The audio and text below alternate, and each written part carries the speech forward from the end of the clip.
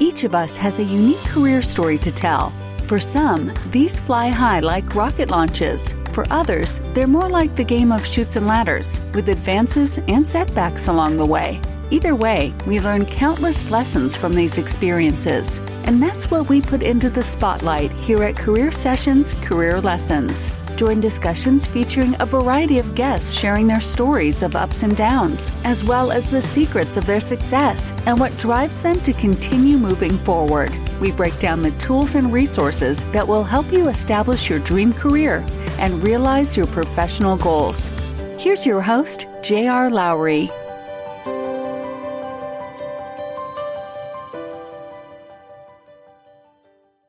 Hi, this is J.R. Lowry, and this is Career Sessions. Today, my guest is Janine Hirt, who I first met when I was working in London 7 years ago. Janine is the CEO of Innovate Finance, which is an industry body that represents and advances the global fintech community in the UK.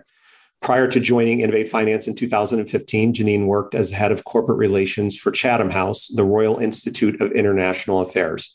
Chatham House is an independent policy institute based in London whose mission is to help build a sustainably secure, prosperous, and just world. If you've ever heard the expression Chatham House rules, this is where it came from. Janine's earlier experience includes work for the Brazilian American Chamber of Commerce in New York and for the recruiting firm Michael Page. She also taught English as a second language in Japan and then worked as a supervisor and trainer for ITTI, the firm for whom she was teaching. Janine earned her bachelor's degree in English and political science from Boston College and spent a year abroad at Oxford while an undergraduate. She earned a master's degree in international relations from the London School of Economics. She, her husband, and child all live in London. Janine, welcome. Good to have you as a guest today. Thanks so much, JR, for having me. Yeah, so tell our audience a little bit about Innovate Finance, what your role is, and who makes up your membership. Yeah, absolutely. So I am CEO of Innovate Finance. We are the industry body for UK fintech and for global fintech based in the UK. We are a not-for-profit, we're a membership association, and we bring together fintechs from all verticals of innovation. So your more traditional plays like P2P, FX transfers, but also cybersecurity, insurtech, regtech, and crypto as well. And then we also convene the large incumbent financial institutions that are looking to transform and disrupt themselves. And then we also bring many of the large consulting players, investors to the table. And then we connect that entire ecosystem into government and into regulators to really ensure that we're creating an environment here in the UK that allows innovation and fintech to thrive. Yeah, that's one thing that's really unique. That's always struck me as being unique about Innovate Finance is that linkage into government. There's trade associations that sometimes will do a bit of lobbying. I mean, you have more of a obligation, if you will, to the UK government. It is. And it's very interesting because it goes back to our initial founding. So we were launched in 2014 off the back of a government consultation, but we were set up to be a completely independent entity so that we could advocate and lobby on behalf of the sector. But we have very strong relationships with all departments of government. So HMT, but also BEIS, DCMS, DIT, because it is so critical that we create and we work together to create that environment where fintechs can grow. We also work very closely with the regulators, so the FCA, the PRA, CMA, and PSR, because again, it's absolutely critical to make sure we have effective regulation that protects the consumers, but also enables some of these new entrants to provide these new offerings to the end consumer as well. Yeah, for you running this group, what do you think makes it different with this strong public policy mission that you've got relative to running a more traditional nonprofit? So I think there's something really special and really unique about the fintech community as a whole. And you have so many founders that have launched their companies or started up companies because they saw an opportunity or a niche in the market where they could make financial services work better for the end consumer. And so there is, in general, a feeling that fintech is making financial services more effective. It's making it more democratic. It's making it more inclusive. And at the end of the day, it's making it work better for everyone. Now, when we talk about the public policy angle to that, it is important that we talk and create the dialogue around fintech and the narrative around fintech and bring in that positive impact that financial innovation has on society more broadly. We're just coming out of the COVID pandemic, a period where really we had more than anything, the COVID pandemic ultimately underlined how important technology is to every aspect of our lives, but particularly when it comes to financial services. We saw fintechs play a huge role in helping all of us navigate through that pandemic. And now we're sitting on the cusp of cost of living crisis, where in the UK, we're expected really to see a drop in living standards more than we've seen in, I think, 70 years since record began. So it is imperative that we work as the financial innovation community to support all of us through this period. Yeah. And as you say, I mean, there's a tremendous amount that's happening out there right now that affects aspects of what you're trying to do in terms of that public policy piece. So I'm sure that's keeping you quite busy at the moment. Yes, it is. And it really is. And we've got a changing government here in the UK, is shifting up and down, a lot of uncertainty, a lot of instability in many cases. But the one stream that underlines all of that is this need to try and create a better environment for the end consumer and the individual on the street. And fintech has a very important role to play. So part of our role at Innovate Finance is to shine a spotlight on how fintech can play that role. So when we're talking about financial wellness, when we're talking about financial inclusion, when we're talking about financial health more broadly, both for individuals and consumers and SMEs, that is a crux and a large part of the conversations we have with government and with different policymakers as well. So apart from that public policy piece, there's a sales aspect to what you have to do too. You got to get corporate members to join. You have to seek other forms of financial support like any nonprofit does. Did you see yourself as a salesperson when you were earlier in your career? Yeah, it's a really good question. I've been in industry bodies or membership associations for a long time, nearly 2 decades. And I never really see it as sales because I feel like membership is slightly different because it is about the relationships you build. So if you can create a relationship where you're delivering the proposition and what you promised your members and your customers, then you are going to bring people to the table and you're going to grow and expand your business and expand your membership base. So for me, it's slightly different. There's always going to be a sales aspect, I think, in any role. But it's not so much this hard sales concept. It's more about developing those relationships, making sure you understand what your member needs and wants and how you can help them, and then delivering on that. And by doing that, you will then expand and grow as an organization. So I think it's a softer sense in terms of business development, but it's very much down to the relationships. Yeah. True. What are the challenges that are affecting you as an organization at the moment? Yeah. I think one of the biggest challenges, and it's also a reason that Innovate Finance is so unique, is our broad diversity of members. So we have everyone from your 2-person shop that's starting up in a garage startup, and all the way on the other end of the extreme, we have the likes of your Schroders and your Lloyd's Bank and your JP Morgan. So making sure that we are able to cater across that broad diversity of membership is really important for us. We only lobby and advocate for fintechs and for high growths, but we also think it's important to have the big institutions at the table when we talk about partnerships, when we talk about disrupting the incumbents, helping them and supporting them in terms of transformation as well. Even when you look at the high growth, we have the likes of Revolut and TransferWise and Monzo and many of the crypto players and Klarna as well. So making sure that we can cater to all of them on a public policy side, on an advocacy side, that's a lot of different areas and a lot of different verticals that we need to cater to. And we've only got less than 25 people on team as staff. Yeah, it's a small organization, and particularly given, as you say, all of the different verticals, the DeFi, the InsurTech, the RegTech, banking, capital markets, asset management. You rattled them all off earlier, probably better than I can right now. And so each of those spaces has their own unique things going on. There is a common thread of finance, but other than that, it gets pretty different pretty quickly. And you and your team have to keep your arms around a pretty broad array of not just player types, but also sort of industry verticals. So what do you like most about what you're doing today? What's the part that's most enjoyable for you? It's always the people. So it's my team. We've got an amazing team of really passionate, driven, energetic people, but it's the members as well. I mean, the fintech community here in the UK, but globally, has such incredible individuals driving it. And it's people that want to see change. It's people that are driven to see this change, that, again, as I said, are passionate. And the energy that comes from this community is just a real pleasure to work in every day. So I love it. Yeah. And it's all about the people for me. Great. Let's go back to the beginning. So where'd you grow up? I know you chose Boston College. How did you end up at Boston College and why English and political science? So I grew up in Connecticut and New York, but I have an international sort of family. My father was a refugee from East Germany. I went to Switzerland, met my mom, and they then moved over to the United States where I grew up and was born and was raised there. I chose Boston College. I actually had looked at a lot of different universities, and I did an away night or a sleepover night so that I just fell in love with the atmosphere of BC. And one of the reasons I loved it so much was that it had a core component about volunteering. So almost everyone that gets accepted into Boston College has spent some time volunteering or doing civil service or public service as well. And so there was really this strength of community at the school. And you could feel that just even from the first day. And I have to say, I've had an amazing time there. We've got our 20th reunion coming up this year. And I'm really looking forward actually to going back, but it was wonderful. Yeah. My most recent memory of Boston College is post Heartbreak Hill, running down the hill past the campus on the way into the city. And you're just thankful that you're mostly downhill from there. Yeah, yes, exactly. Very true. Yeah.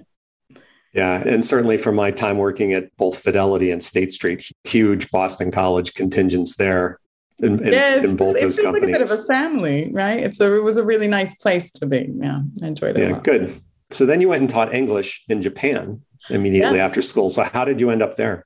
Yeah, completely random. So I said after university, I really wanted to travel.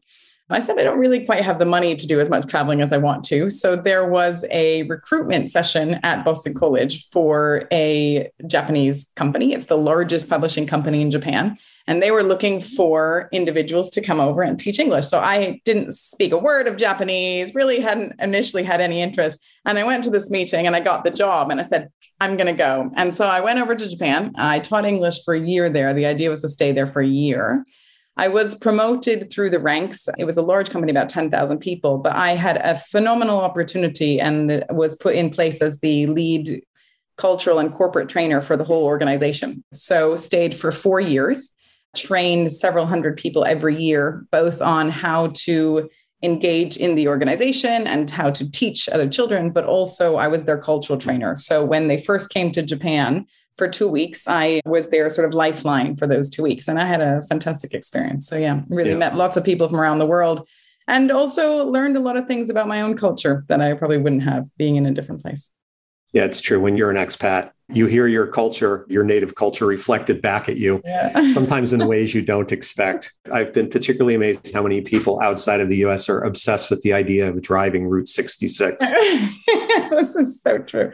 Yeah, absolutely. Very true. How did you find living in Japan when you were over there? I learned so much and I really loved it. I think one of the parts that I enjoyed the most was the connection to nature that you feel when you're there. And the tradition, it comes out so strongly in every single day. And this value for life and for nature. And I really, really enjoyed it. So I stayed 3 extra years than I had planned. And it was a great experience. I think Japan at that time was also probably one of the most or maybe last most isolated places in the world. So 99% of the population in Japan at that point in time was Japanese. So being a foreigner was really different. And for my first year, I lived in a small town about 3 hours north of Tokyo. And I was probably the only non-Japanese in that town of about 200,000 people or so. And sometimes the young kids would see me and would scream because they'd not seen a white person before, which was always an experience. And sometimes the first couple of classes was just getting them used to my face. But, those kind of experiences are amazing and once in a lifetime, really. So how did you do in learning Japanese? I was all right, not great, but I could get by with a lot of gestures and I was okay by the end. I have to say now, though, I don't remember anything other than arigato and that's about it. So, Yeah, I've always heard it's a tough language to learn. It's very tough, especially if you're a visual learner, because you have to spend so much time learning the characters as well. Right. So then you came here to London and you got your master's from London School of Economics. So what drove that step in your career journey? Yes, I've always been interested in international politics, engagement, relations. I said a bit about my background earlier, but I have American, British, Swiss, and German citizenship and passports. And I am a real believer that it is so important for us to understand different cultures and different countries, and for all of us to really look at how do we solve these massive societal issues by working together. And so that's what led me to go to LSE. I studied international affairs there, MSc, and it was, again, a phenomenal year. So I did a lot of work on the emerging markets. I did a lot of work on international organizations and institutions and negotiation and policy as well. And it was great. I met some great people, both in terms of my peers at the classes and in terms of the teachers there. So when you left LSE, then you kind of did something completely different. Yeah. You went off and worked for a recruiting firm, Michael Page. Yeah. What was that experience like for you? It wasn't a very long one, I know. Yeah, it was an interesting experience working at Michael Page. So I was in the team that was appointing senior risk officials, so CROs at some of the major banks in New York. Very interesting because it was around the time of the financial crash and the financial crisis. Yeah, I had some good people that I worked with that were on my team. It wasn't quite my niche, so I was happy to move on where I was able to work more in a role that was bringing industry together with policy and do some of the advocacy work as well within that. Yeah, and then you ended up at the Brazilian American Chamber of Commerce, which also feels a little bit like an unexpected turn. Totally unexpected. And I had the most amazing 5 years there. It was just incredible. So I had done a bit in my master's degree. I had done quite a bit on the BRICS and the emerging markets there. So was actually very interested in Brazil in particular. And there was an opening at the Brazilian American Chamber of Commerce, and I went to meet with them. And the CEO at the time was actually Japanese Brazilian. And so we had a connection. She was asking me a lot about my time in Japan. And so I came on board. We were a really small team, under 10. I had great opportunities there at a younger age too, and was meeting with the ambassadors, with the president of Brazil. We met with the president of the US as well at that point in time. So it was That's pretty exciting. Yeah, it was great. And I would also say, I keep going back to this being about the people, but the people that I worked with and the CEO at the time in particular were just phenomenal and really inspirational. So I enjoyed it a lot. I love the Brazilian culture, I will say as well. So, yeah. Where's your favorite place in Brazil? It's got to be Rio. Some Paulistas will be annoyed with that, but it's got to be Rio. Yeah. Yeah. Haven't been. It's still on my list. Oh, you've got to go. I will someday. What did you take away? This is sort of your first stint in a policy-focused nonprofit. So what did you take away from that you've used in your career since then? I was very privileged to have one of my best mentors ever in terms of the CEO at the Brazilian American Chamber of Commerce. She was female as well, and had come from different cultures, different backgrounds too. And she just really taught me to always give 150%. But she also taught me that so much about succeeding in business is really down to the people. And it's about the relationships that you make. And if you're authentic, if you're honest, if you're trying to find how you can support others, be those on your team or be those vendors or clients that you work with, you're much more likely to be successful, but also feel content with where you are in terms of your professional development. So she has been a phenomenal mentor for me. That's great. And then you moved over here again to London and took up your job at Chatham House. Yes. So talk about what you did there. Yes. So I was leading corporate relations when I was at Chatham House, which some people will know of Chatham House because of the Chatham House rule, but it is the Royal Institute of International Affairs. It's one of the leading think tanks in the UK, more than 100 years old, and it has driven a lot of the documentation and the advocacy work that goes into government thinking. And on the corporate relations side, we also were a membership organization. So I managed all of the corporate engagement that we had across all sectors. So yes, financial services, but also oil and gas, different industries as well, feeding into some of the work that we did. So once again, it was the cross section really between industry and policy, which has always been my passion, just like at the Brazilian American Chamber. Got to meet the Queen. That was lovely. I got to meet Melinda Gates and Hillary Clinton and Bill Clinton when I was there. So again, a nice opportunities to meet with some really inspiring people as well. That's pretty awesome. So you've worked in public policy jobs, that kind of cover the UK, the US, and Brazil. What differences do you see across the three in terms of how they approach their public policy work and how the people in the public policy space work? That's such a good question, JR. And I'm going to focus on the US and the UK, because for me, one of the most interesting distinctions between here and in the US is that In the US, it's much more natural and fluid in terms of people moving between industry into government and vice versa. And you have less of the occasions where you have a permanent long-term politician or a civil servant, so to speak, because we don't really have that model in the United States. And so in the UK, it's much more divided in terms of you have either those that have chosen to go into industry for their career and generally tend to stay in the industry. And then you have civil servants that have potentially never worked in industry before. And it's rarer to find those that have done both. So approaching then government and politicians and civil servants is done in a slightly different manner when you are in industry. And so that would be, I would think, one of the biggest distinctions or differences that I've seen between the two. I can only sort of speak from limited personal experience, but you just watch the way that these public policy debates happen here in the UK and the way that they happen in the US. And it stands in stark contrast in a lot of ways, especially right now. So then what led you over to Innovate Finance? Oh, well, I was tapped and I was at Chatham House. I had been doing quite a bit around this sort of financial inclusion, financial wellness piece. So Innovate Finance had just launched. It was 2014. And they were looking to create their leadership team and their management team. So I was reached out to by who was the CFO at the time. And I joined just a few really months after the initial launch of Innovate Finance and was part of the early team. And again, it goes back to the people, but our team that built and developed Innovate Finance from the ground up were, and still are today, some of my absolute closest friends. And we had an amazing experience in terms of creating Innovate Finance. We had a great leader at the helm, Lawrence Wintermeyer, that took over from Claire Cockerton as well. And at that point in time, there was just a huge focus on financial innovation. And it was this period of really recognizing that there is a way to make financial services work better. And there was a shining spotlight on so many of these fintechs that were starting to develop and grow and really taking market share and impacting the sector for the better. So it was quite an exciting period to be in. And we built Innovate Finance from the ground up. We went from around 50 to 300 members in 2 years and developed our whole proposition, our whole engagement, and all of our policy and advocacy work from then as well.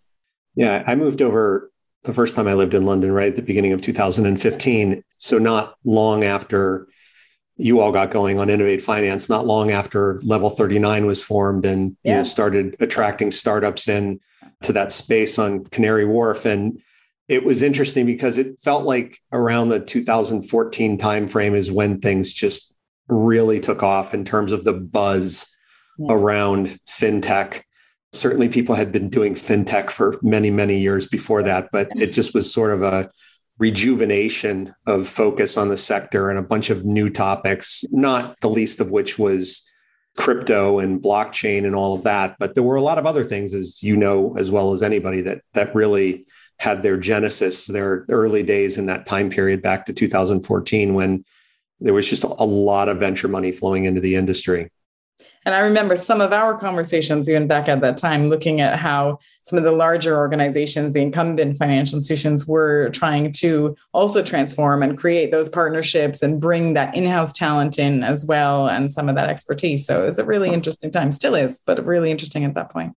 Yeah, I mean, that you see it from the perspective of your corporate members and your startup members, that intersection, how the big companies, when I was at State Street's a huge company relative to the size, certainly, of these fintechs, and bringing together a fintech firm and a bank the size of a State Street, or not even a JP Morgan that's 10 times the size of a State Street in terms of number of people. I mean, it's culturally really, really different. Even when these people in the startups have come from some of the bigger banks, it's like their brains have completely changed in terms of how they think day to day, and just getting everybody on common ground and figuring out how to actually get something done together, setting aside the investment piece, which is always somewhere in the conversation, but just figuring out how to actually get value out of the relationship and make it work and help them scale. It's hard. It's really hard. It's hard. And I'm sure that that dynamic plays out across other industries that are going through these big periods of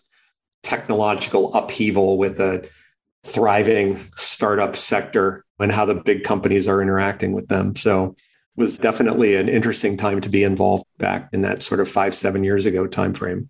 Yeah. So when you look back, I mean, you've got a long way to go still in your career, but how would you say, have you been opportunistic? Have you been intentional? I mean, you've certainly conveyed a sense of being more opportunistic in our conversation thus far, but do you feel like there were things that were very much part of your goals? International relations focus might be an example of that. Yeah. So I think for me, the most important thing is I want to always work in a place where I feel comfortable to be me. And I want to work with people that inspire me and that are optimistic and positive and upbeat, because I feel like we spend so much of our days in work and so much of our lives in work that why spend it doing anything else? So I've always wanted to be doing something where I feel I'm making a difference, but also with great people around me. In terms of sort of the opportunistic chance, I'm a big believer in taking risks. And I'm also a big believer in sometimes doing things that you might feel maybe not the most comfortable doing, but could lead to really positive outcomes. And I've done that even since when I picked up and moved to Japan. It was slightly uncertain. I think I was 20 or so at the time. But I'm a big believer in taking a chance and seeing what comes out of that. And then whatever you do, commit to doing it 150%, because otherwise, again, there's no point. So that's kind of been the underlying belief that I've always carried through. Yeah. And are you at a point now where you feel like you really know yourself and what you want to do and what's important to you? I asked this question of everybody. I got really interesting answers from people about how long it took them to figure this out. I mean, I'm still early on in my career journey, but I would say I'm pretty comfortable with where I am because I'm also very open to saying I make mistakes. I'm a first-time CEO, so I'm very open to learning from people. I think the only way you can be successful is if you learn from people, and that's people that are ahead of you, so to speak, on the career ladder. So I have great relationships with my chair, Louise Smith, and my entire board, and a lot of mentors as well. But I also think it's important to learn from people that are more junior than you because they bring different things to the table. And if you ever stop learning and stop trying to change, then I think you stall. And there's a saying, if you stay with the status quo, that's actually the biggest threat or the biggest risk. And I believe that is applied even in the individual sense as well. You had been with the organization for a while before you became CEO, but what was different? What felt most different to you when you became the CEO? I think, firstly, there's a sense that I was COO for 4 years. I played a strong role, obviously, with my former CEO as well.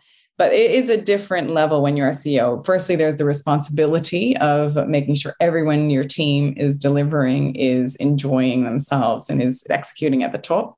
There's also setting that vision and really saying to yourself, what do I want to do with the organization, or what kind of impact do I want to make in the time that I am leading it going forward?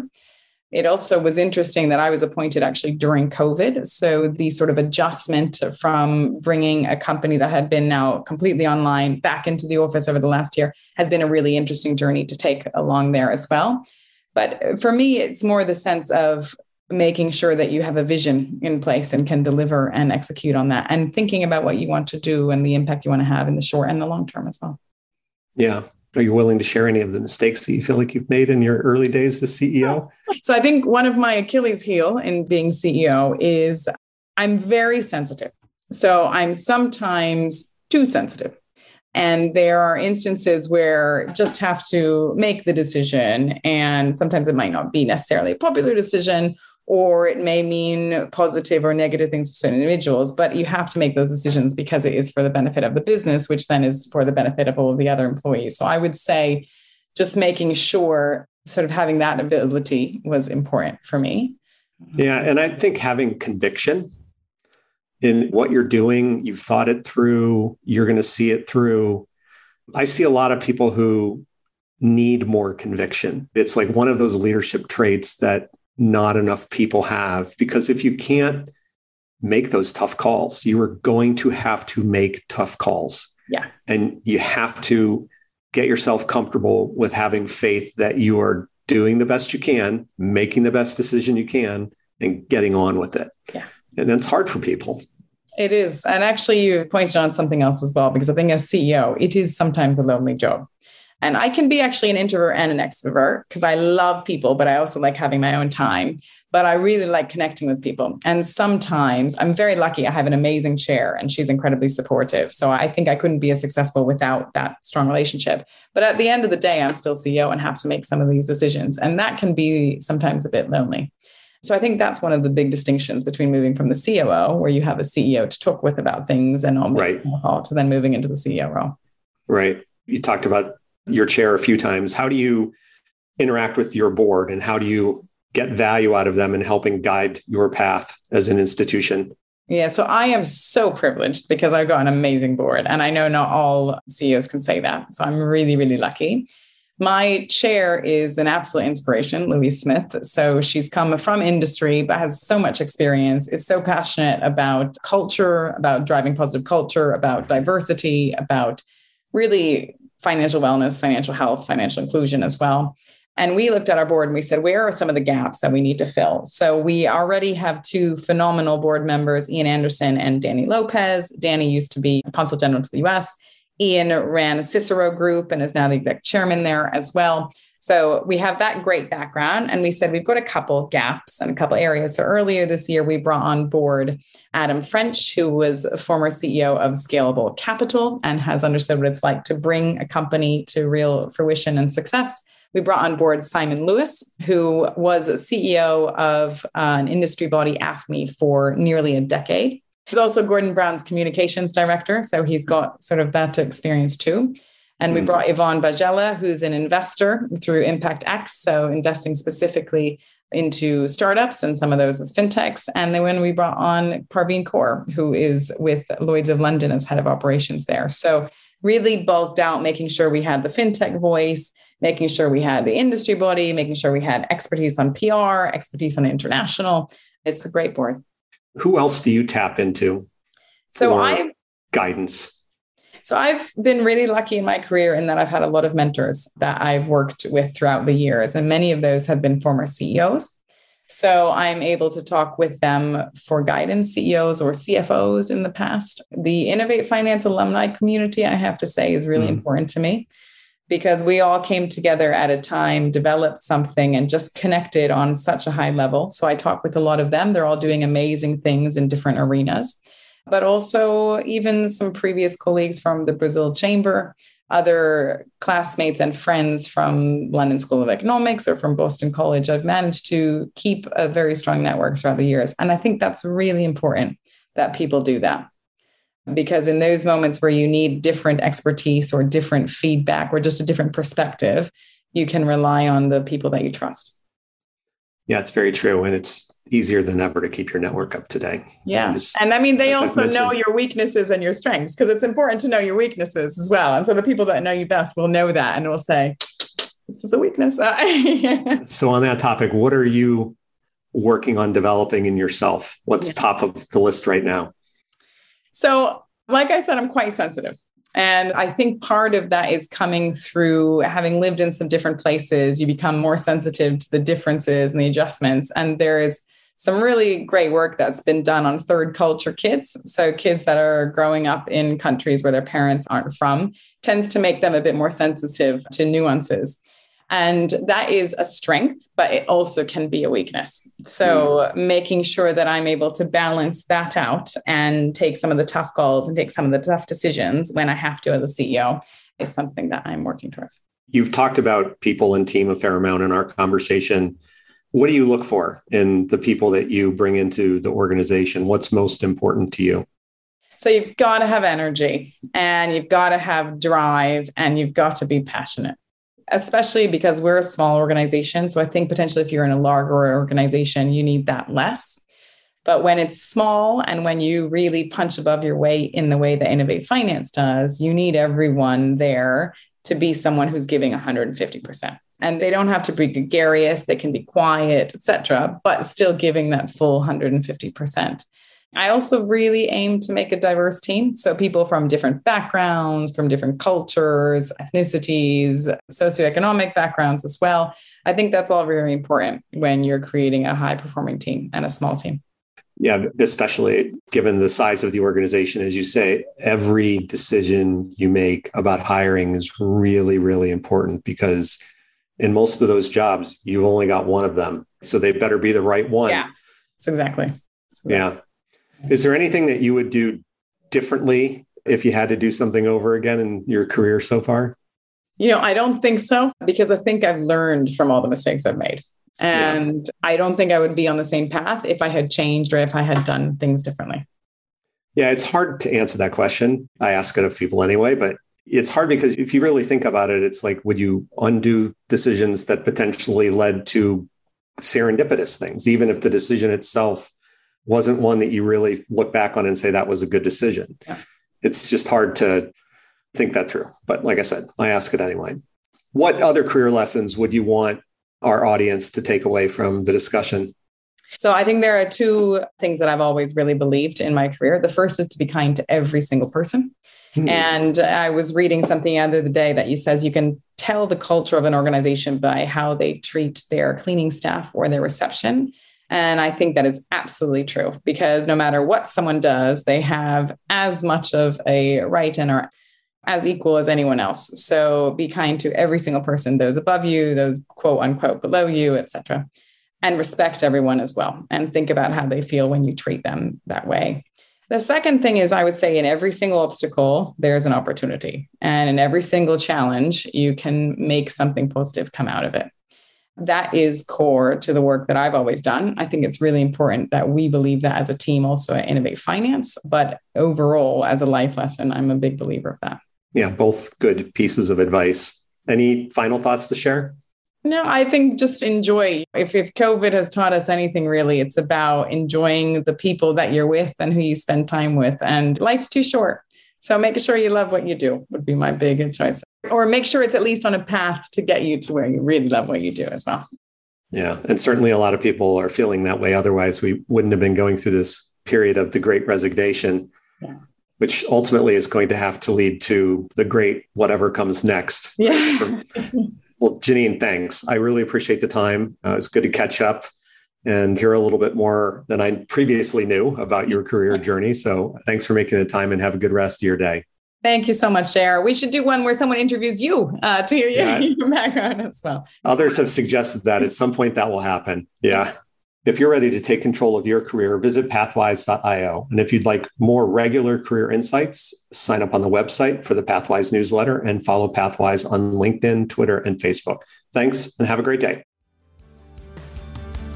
Thank you for listening to Career Sessions, Career Lessons. We hope the nuggets of wisdom shared today help guide your path to the successful career of your dreams. This podcast series is part of Pathwise.io, which is here to help you live the career you want. We provide a comprehensive mix of career and professional development events, insights, tools, and exercises backed by a group of leading coaches and other career management experts. If you aspire to something more or just something different in your career, join us at Pathwise.io. You can find us on LinkedIn, Facebook, and Twitter. See you again on the next episode.